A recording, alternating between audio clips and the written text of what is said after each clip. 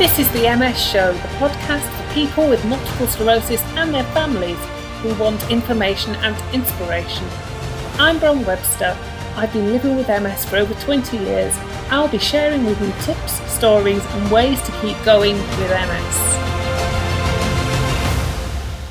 Hi, I'm really excited today to be talking with Laura Piccio.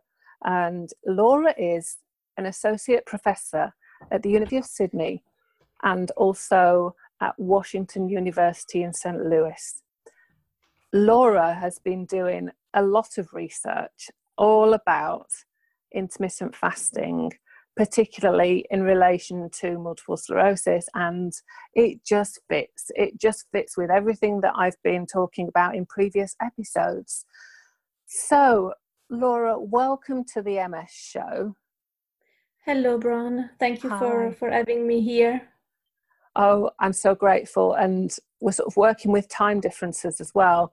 So I know that you're out in Australia at the moment. So I really appreciate the fact that you are doing this late in your evening. Thanks for agreeing to be on at a late time. Yeah, no problem. It's my pleasure. Good. So Laura, as I was saying when we were talking just before we've done the interview, how did you become interested in the area of study and research, and what sort of led you down this path? So I've been doing. I'm a neurologist by training. So as you probably realize from my accent, I'm originally from Italy.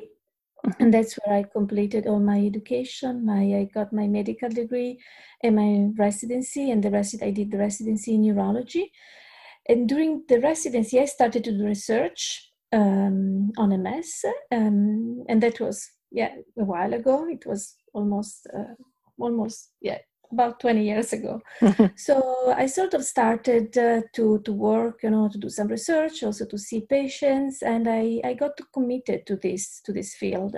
I was really interested in trying to understand more about the causes of the disease, and also the potential to find new treatments. And I've seen, over the course of these years how things have changed in terms of therapies.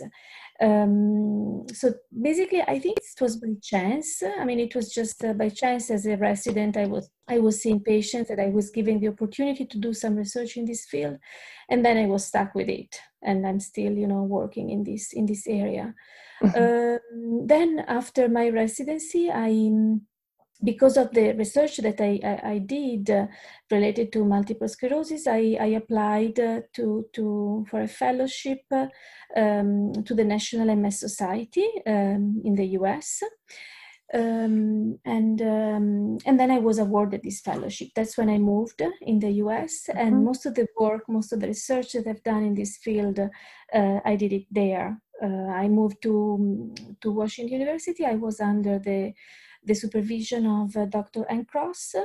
She's a very well-known MS doctor in the United States, and that's I after my fellowship I was offered to stay on faculty, and I developed my program there. And that's when I started to do studies that are related to the potential role of diet in multiple sclerosis. So I've done work, using the animal model of multiple sclerosis, and then later on we try to translate our finding into patients, which is what we are doing now. Which is really exciting, because I think the mouse model of MS and intermittent fasting, I've seen that that's been bubbling away as research. But to hear that it's now moving into pilot in humans, and to see what the like-for-like elements may be, I think is really exciting. So that's something that's currently underway in Washington. Is that right? Yeah, there are. I think this is an area of the research that is interesting. It's not only me and my group and other people are working in this field.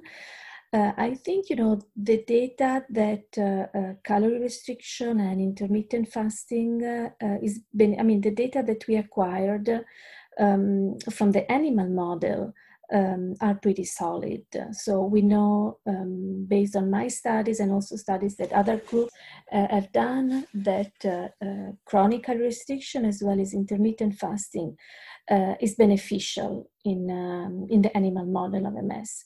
So in the animal model, the most used animal model is called experimental autoimmune encephalomyelitis, and it's usually induced in mice.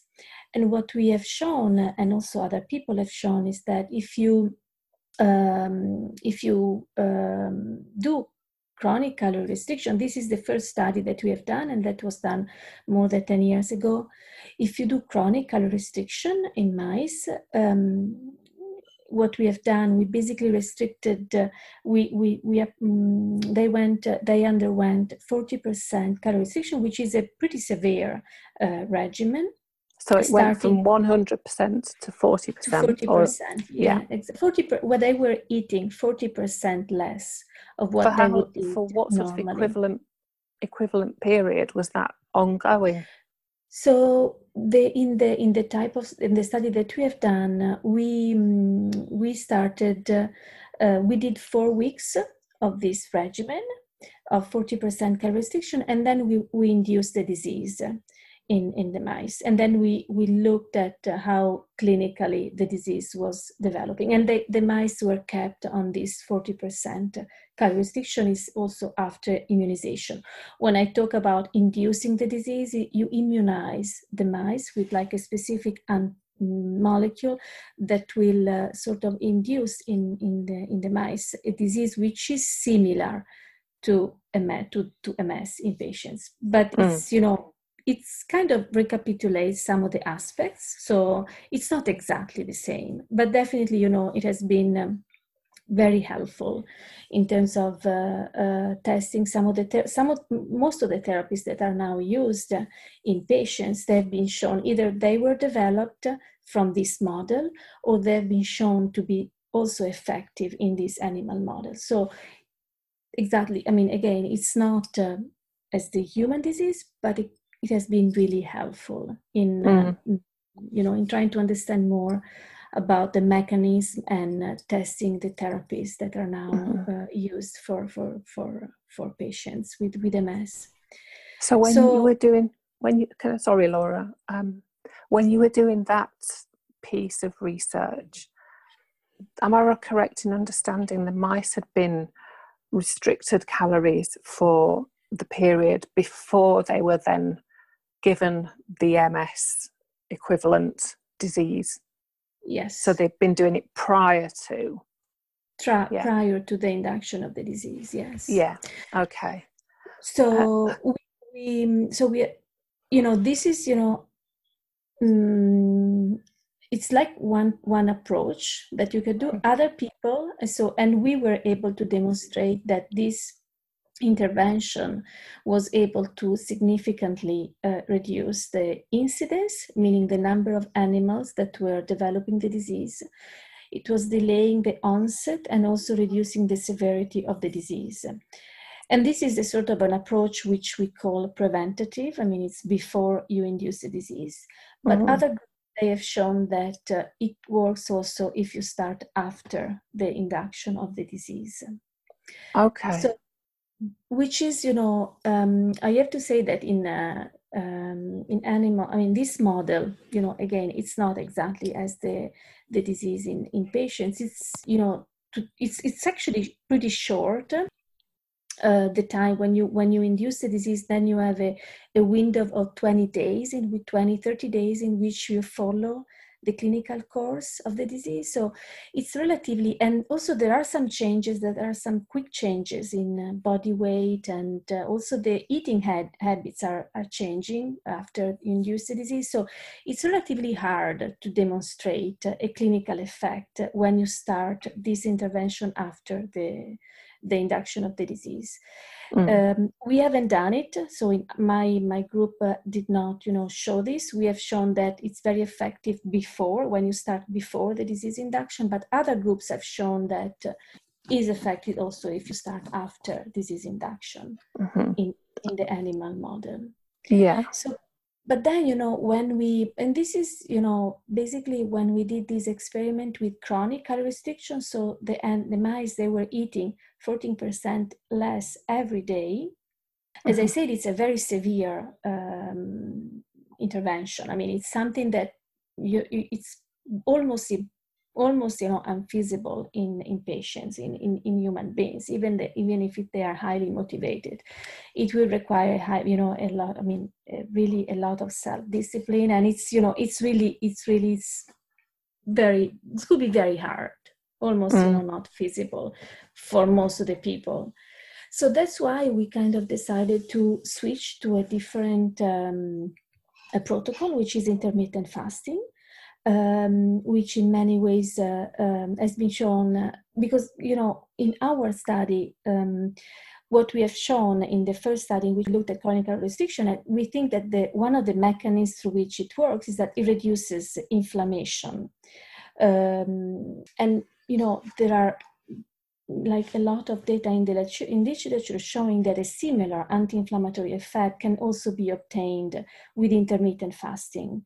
Not with chronic calorie restriction, but intermittent fasting. That's why we sort of switched with this paradigm that is potentially more feasible in patients. So that's when we did our more recent study, in which we tested, instead of chronic calorie restriction, we tested intermittent fasting. So we did about the same type of experiment. The mice, they were kept on intermittent fasting, which was basically they were eating every other day. So every 24 hours, they were either given the food or the food was taken away. And then after 4 weeks, they were immunized, and we looked at disease clinical course, and we saw the similar effect. A reduction in the incidence, delayed onset, and reduced severity. So that is, that's really, really groundbreaking stuff, to think that there's a potential to actually stop the onset and to reduce inflammation. It has potential for so many other conditions, doesn't it, as well as MS? Yeah, that's really important. And I think it's mainly, looking at the potential role of diet, really, with in the phases of disease, of development. Just to sort of prevent the development of the disease. This will imply, like, changing, changing the diet, because we know there are certain data from the literature that show that there are, diet is definitely probably one of those environmental factors that can play a role in the development of the disease. Probably like through kind of modulating inflammation and the immune response in the body. There are pretty solid data. It's mainly based on epidemiological studies, but many different articles came out to show that obesity, which is, of course, it's kind of often related to the type of diet. Obesity early on in children and in young adults is associated with an increased risk to develop MS later on in life. So this one, it's definitely an indication. Again, these are epidemiological studies, so they just, kind of provide an association. They don't really mean causality, but still it's pretty, they are sort of indicative that, an altered metabolic state could, set the stage to develop this abnormal autoimmune response later on that can lead to MS, to multiple sclerosis, as well as other autoimmune diseases. So it's important, I guess, as well, to be controlling or reducing the weight. Definitely, from early on, from when you are young. So that's very important to sort of acquire certain, dietary habits that will let you and stick with that, try to carry on throughout your life, trying to control your weight. Not only calories, I mean, definitely, most of the studies I've done and what we are talking now, it's calories. It's not only calories, it's also the quality of the diet is very important. I mean, they go, together. It's not only calories. Definitely we know, the weight is important. Definitely also to maintain a certain weight, it's also the quality of the diet. Very important, not only the amount. Okay. And so the work that's ongoing at the moment, that being piloted, how are you translating those studies into this bigger pilot that you're doing at the moment? What's happening with all that side of things? Yeah, so basically, based on our on the data that we obtained from the animal model, which is called the EAE. Which stands for experimental autoimmune encephalomyelitis. Based on our data, we decided to do a small study in patients with multiple sclerosis. What we have done, and this was was done at Washington University, we enrolled patients with relapsing remitting MS that were having a relapse, and that they were treated at the time with steroids. They were randomized, meaning that they were divided, by chance, basically in one or two groups. In one group, they were just eating the regular diet for 15 days. And in the other group, they were starting to they were doing intermittent fasting. So they were basically reducing they were fasting every other day for 15 days. So this fasting in this specific study, it was not a water fasting, complete fasting. They were reducing the amount of calorie. They were eating about 400-500 calories, meaning that they were eating around 1 or 2 salads with a very light dressing. Which, we think it's much more feasible than doing like water fasting. It's doable by most of the people, which is, actually, we only had one person that dropped out, so didn't finish the study. And actually this person was in the control, what we call the control group. So it was it was not doing fasting. It was one of the people that was eating, normally. So in this study, they were following the specific diet, either eating normally or the fasting, for 15 days. And what we were looking at the effects of the diet on inflammatory markers in the blood, and the effects of the diet on the gut microbiome. And what we sort of were able to show that, first of all, it's feasible. So as I said, most of the patients they were able to do, it's safe. So there were no side effects of this specific intervention. And we were able to modulate certain inflammatory markers in the blood, which kind of recapitulate, and also in the changing the gut microbiome, the bacteria in the gut, in a way that was sort of resembling what we also saw in the animal model. This was a small study, very short, and kind of gave us the opportunity to use this data in order to do a bigger study, which is now we obtained data. Based on this data, we designed a bigger study, which is a little longer and with more patients, that is now ongoing at Washington University, and it's funded by the National MS Society. In this study, what we are planning to do, it's right now we are, in this specific moment we are, it's on hold because of the current situation. The target is that to enroll 40 subjects, and they will be randomized again to the control group that will just eat normally. We say it ad libitum, so they just will eat their regular diet, or they will be randomized to the fasting group. And in this study, they will do a sort of, they sort of like what's known as the 5-2 diet or modified 5-2 diet. So they will fast 2 days per week. But again, in those fasting days, it's not a complete fasting. They will do intermittent energy restriction. So they will eat a small amount of calories, 400 or 500 calories, meaning again, is 1 or 2 salads with a very light dressing.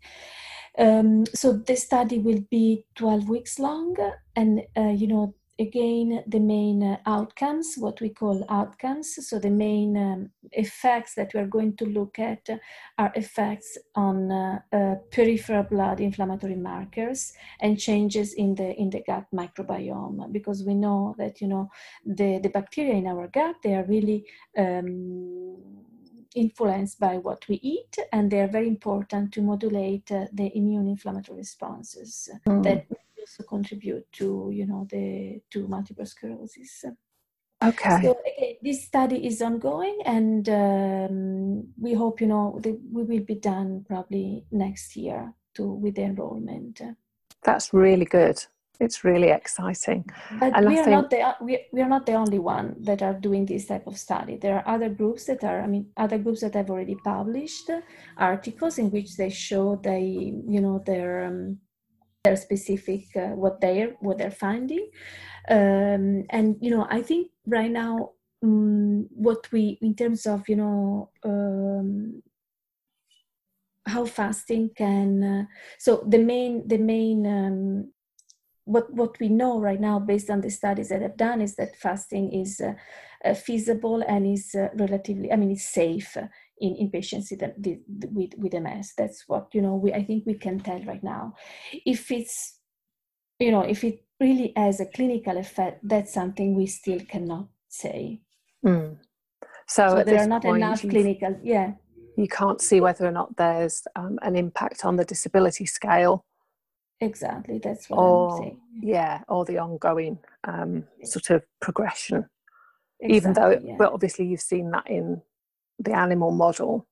In the animal model, but we haven't been because the study that have been done were not long enough to be able to really appreciate an effect on the on all the clinical parameters that you look in patient MS. That was going to be one of my questions, actually. So the original very small group that you ran, did you follow them up when the research ended?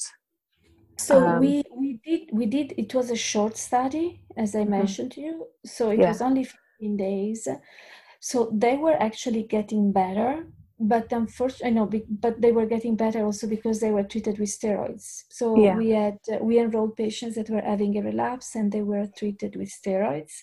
So they got better, and we didn't see differences between the one that were just eating normally and the one that were doing fasting. They got better, both of them, without differences, because they were in both groups they were treated with steroids. And again, we were hoping to be able to see an additive effect of fasting on the clinical, because we knew that the treatment with steroids made them, of course, better from a clinical standpoint. We were hoping to see an effect, but we did not see an effect, at least in this acute phase. But what you did show was that it's from the sort of blood markers and from the practical person being able to sustain that was possible. Yeah, that was possible. And we saw changes we saw significant changes in certain inflammatory markers in the blood. So those markers were different between the two groups, clearly.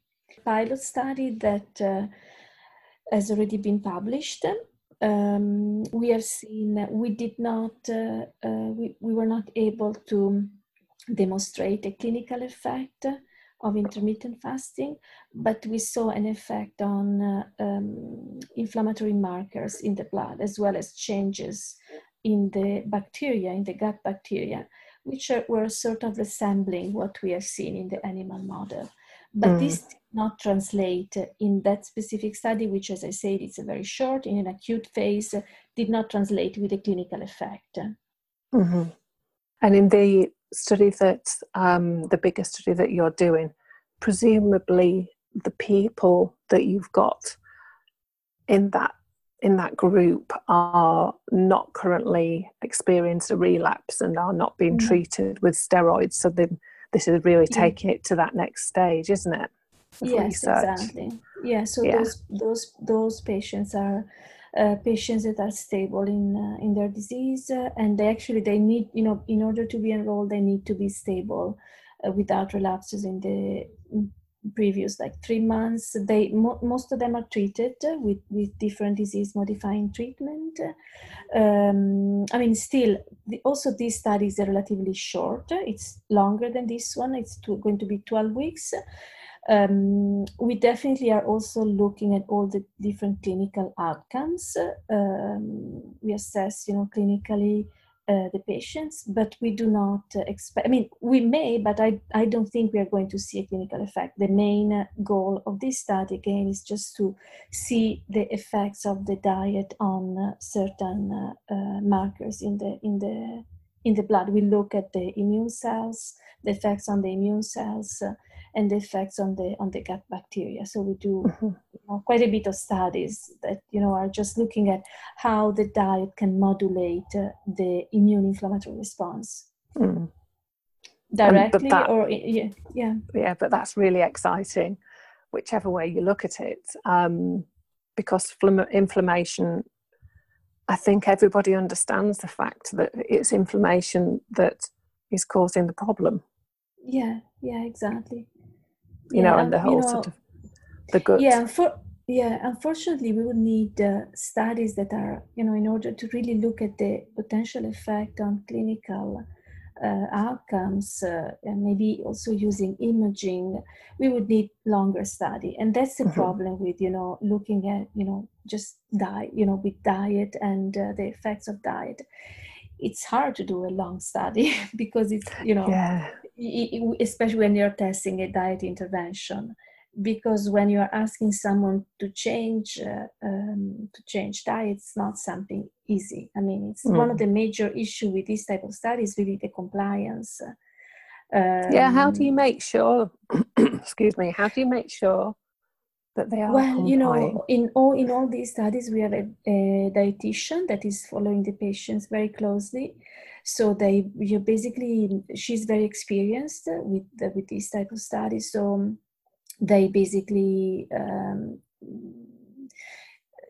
they sort of are instructed on what to do, and they have to provide some food diaries. When every time they come to the clinic, they have to record what they eat in the previous days. So, of course you have to trust, but, we have to say that, first of all, again, it's, very important, the relationship that you create with the patient, the physician, the dietitian, and the patient. And usually it's, it's something that, it's really open. The patients, clearly say, I skipped one day, I didn't fast because, I had my family with me, I couldn't. So it's really something, it's not that strict. It's just, you are sort of recording all what, you can tell if someone is not compliant, because it's, it's a kind of relationship that you establish during the study. And on it, also in this type of intervention, you also expect to see some change in the weight. So it's like, sort of read out if, they are definitely doing intermittent fasting or not. It's also the reduction in the weight during the study. So that's a bit of a giveaway. I was just going to say, if I, for example, wanted to do some calorie restricted fasting ahead of it coming out as something that's been proven, it would be in my interests to find a dietitian and to make sure that I was going to be working with a dietitian and then agreeing what I was going to be doing. Would that be a fair approach to take? Yes, I definitely would recommend to do that. I don't recommend to just do it. I think that the best situation is just to have a dietitian supervising what you do. Which, I receive, very often emails from patients asking me, because they see some of the studies that we've published, what can I do? Can I do this? Can I do that? I always really recommend it's definitely, again, the data now are saying that is feasible. Intermittent fasting, especially the approach that I was saying, the 5-2 diet, with which not is complete fasting, but with a small amount of calorie during the fasting days, is doable. And it's safe, but still it needs to be done with the supervision of a nutritionist. Yeah. So I always recommend that. Okay. I think I need to get a nutritionist to come and do another podcast interview with me as well, and then we can talk some more about all that side of it and how people can find a nutritionist, because it is something that I would really like to try. And I would imagine that people that are listening to this episode will be thinking, that sounds really positive. So I would like to find the right way to approach this, even ahead of your findings being published. Because time is of the essence, isn't it, for people that are living with multiple sclerosis? Yeah, that's definitely true. Yeah. Okay. I think that has given everybody sort of really good insight into what is happening in the world of research regarding intermittent fasting. I think it's been wonderful to hear how things are developing and where it's going and what the research looks like. And I'm just really excited to keep an eye on things and see what develops out of this. Is there anything are there any big outcomes at the moment that you've had that are looking really exciting? I think it's a really exciting area of research because there is a lot of interest, which is, coming from the patients, urgently needed to find some answers from, and this is for, because it's one of the most common questions that the patients ask to the physician: what can I do? Can I change my diet? So, and right now, I think now we are sort of at a point where more and more people are trying to, to do studies like the one I was describing that will give us some real answers. So something that I just want also to say, which I think is something that I believe, is that I don't want the patients to to think that they can cure the disease with the diet. I don't think that's the case. I think diet needs to be a sort of an adjunct, an add-on to the therapies. We know that the therapies that are now available are very effective in controlling the disease. So diet is like one of those interventions that can, be used as an add-on to. Yes, it's part of the whole range of. Exactly. Yeah. So, and for some patients, because you hear stories about, I was diagnosed with MS and then I changed my diet and I was cured. I know. You can hear those stories. But there are just, individual stories. You cannot base your, all your judgment on what you want to do on that. What we are trying to do in our work, our job is just really to support, all what we do with just clear scientific evidence that something is working. So that's what I'm trying to say, that right now. And I think, it's also, I do think you can consider diet something that will cure, but definitely we think diet and acquiring the correct lifestyle in general can help to prevent, this type of diseases to happen, and also can, sort of work together with the therapy to control the disease. Yeah. And for some patients, it may work also controlling the disease, but MS itself, it's so heterogeneous, so unpredictable that you cannot really say diet cured it. So and just a slight deviation. Have you changed any of the content of the diet? So is there, thinking, I don't know how you would replicate in the animal model anyway, but there is talk of stop eating dairy or stop eating gluten, or obviously processed foods not worth putting into an MS diet. But in terms of being vegan or dairy free, have you done any work that looks at any of that aspect? No, I haven't done it myself. In the studies that we do, we basically, in the fasting days, the patients, they are eating because they have to eat just small amount of calories, so they basically eat salads, so no starchy vegetables, fresh vegetables or steamed, with just light dressing. So definitely they increase the amount of vegetables that they eat. Because if they don't eat vegetables on the regular basis, now they eat for 2 days per week vegetable. We do not change their diet on the other days, but again, I think it's very important also to make the point that it's not only calories. It's really, we are not doing it because we don't want to. The main reason is just that to make things really applicable to real life. So the compliance, if you're going and changing completely, the habits, the diet habits, it's hard. So in order to do something that was feasible, that's what we decided to do for this specific study. So not too many rules and regulations. Exactly. No, but definitely, if you ask me what I think you don't know, you not only have to reduce, the calories, which is what you do when you do the fasting, but definitely, you also have to consider that the quality of your diet in the non-fasting days needs to be improved in general, needs to be a good quality. And what we did not, have any gluten-free or dairy-free instruction in our studies. Okay. No, I just thought I would ask that question just to make sure that people are still aware of what they can and can't do. It's their choice, really, if they're listening to this and thinking of working with a dietitian. So, well, I think, Laura, we have covered an awful lot. However, whenever we get to the end of a podcast interview, I always ask people 2 questions.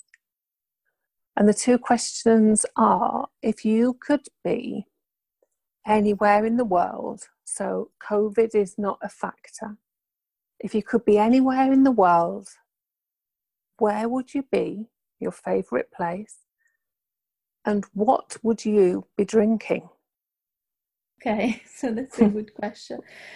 I think I would just, I would like to be somewhere up in the mountain, I guess, maybe hiking somewhere up in the mountain, and I'll just be happy to drink some fresh water. I mean, I don't have any particular, thing that Yeah, you're not going to have a bottle of wine with you or anything like that. No, I think fresh water up in the mountain, maybe from water from the spring, maybe. From the spring, exactly. Yeah, up in the mountains. No, I can tell you're all about having that lovely outlook of fresh and lots of air and space. So I think that's great. Thank you for that answer. So, Laura, I'm really grateful to you for taking the time to talk with me today and for telling us all about the studies. I think it's amazing, and I'm just excited to wait and see what comes out of it and to see what I might decide to do. So thank you ever so much for joining us. Yeah, you're welcome. Thank you for having me here. I've got to ask, did you know that I run a Facebook community? Get yourself over to Multiple Sclerosis UK Help Multiple Success Community UK. Click to join, answer the questions, and we'll see you on the other side. Thanks so much for listening to today's MS show. Please subscribe, rate and review this podcast. And if you'd like to get more involved with the MS show, why not join our Facebook community? Just search Facebook for the MS show. come back soon for another dose of MS information and inspiration. You've been listening to the MS Show podcast.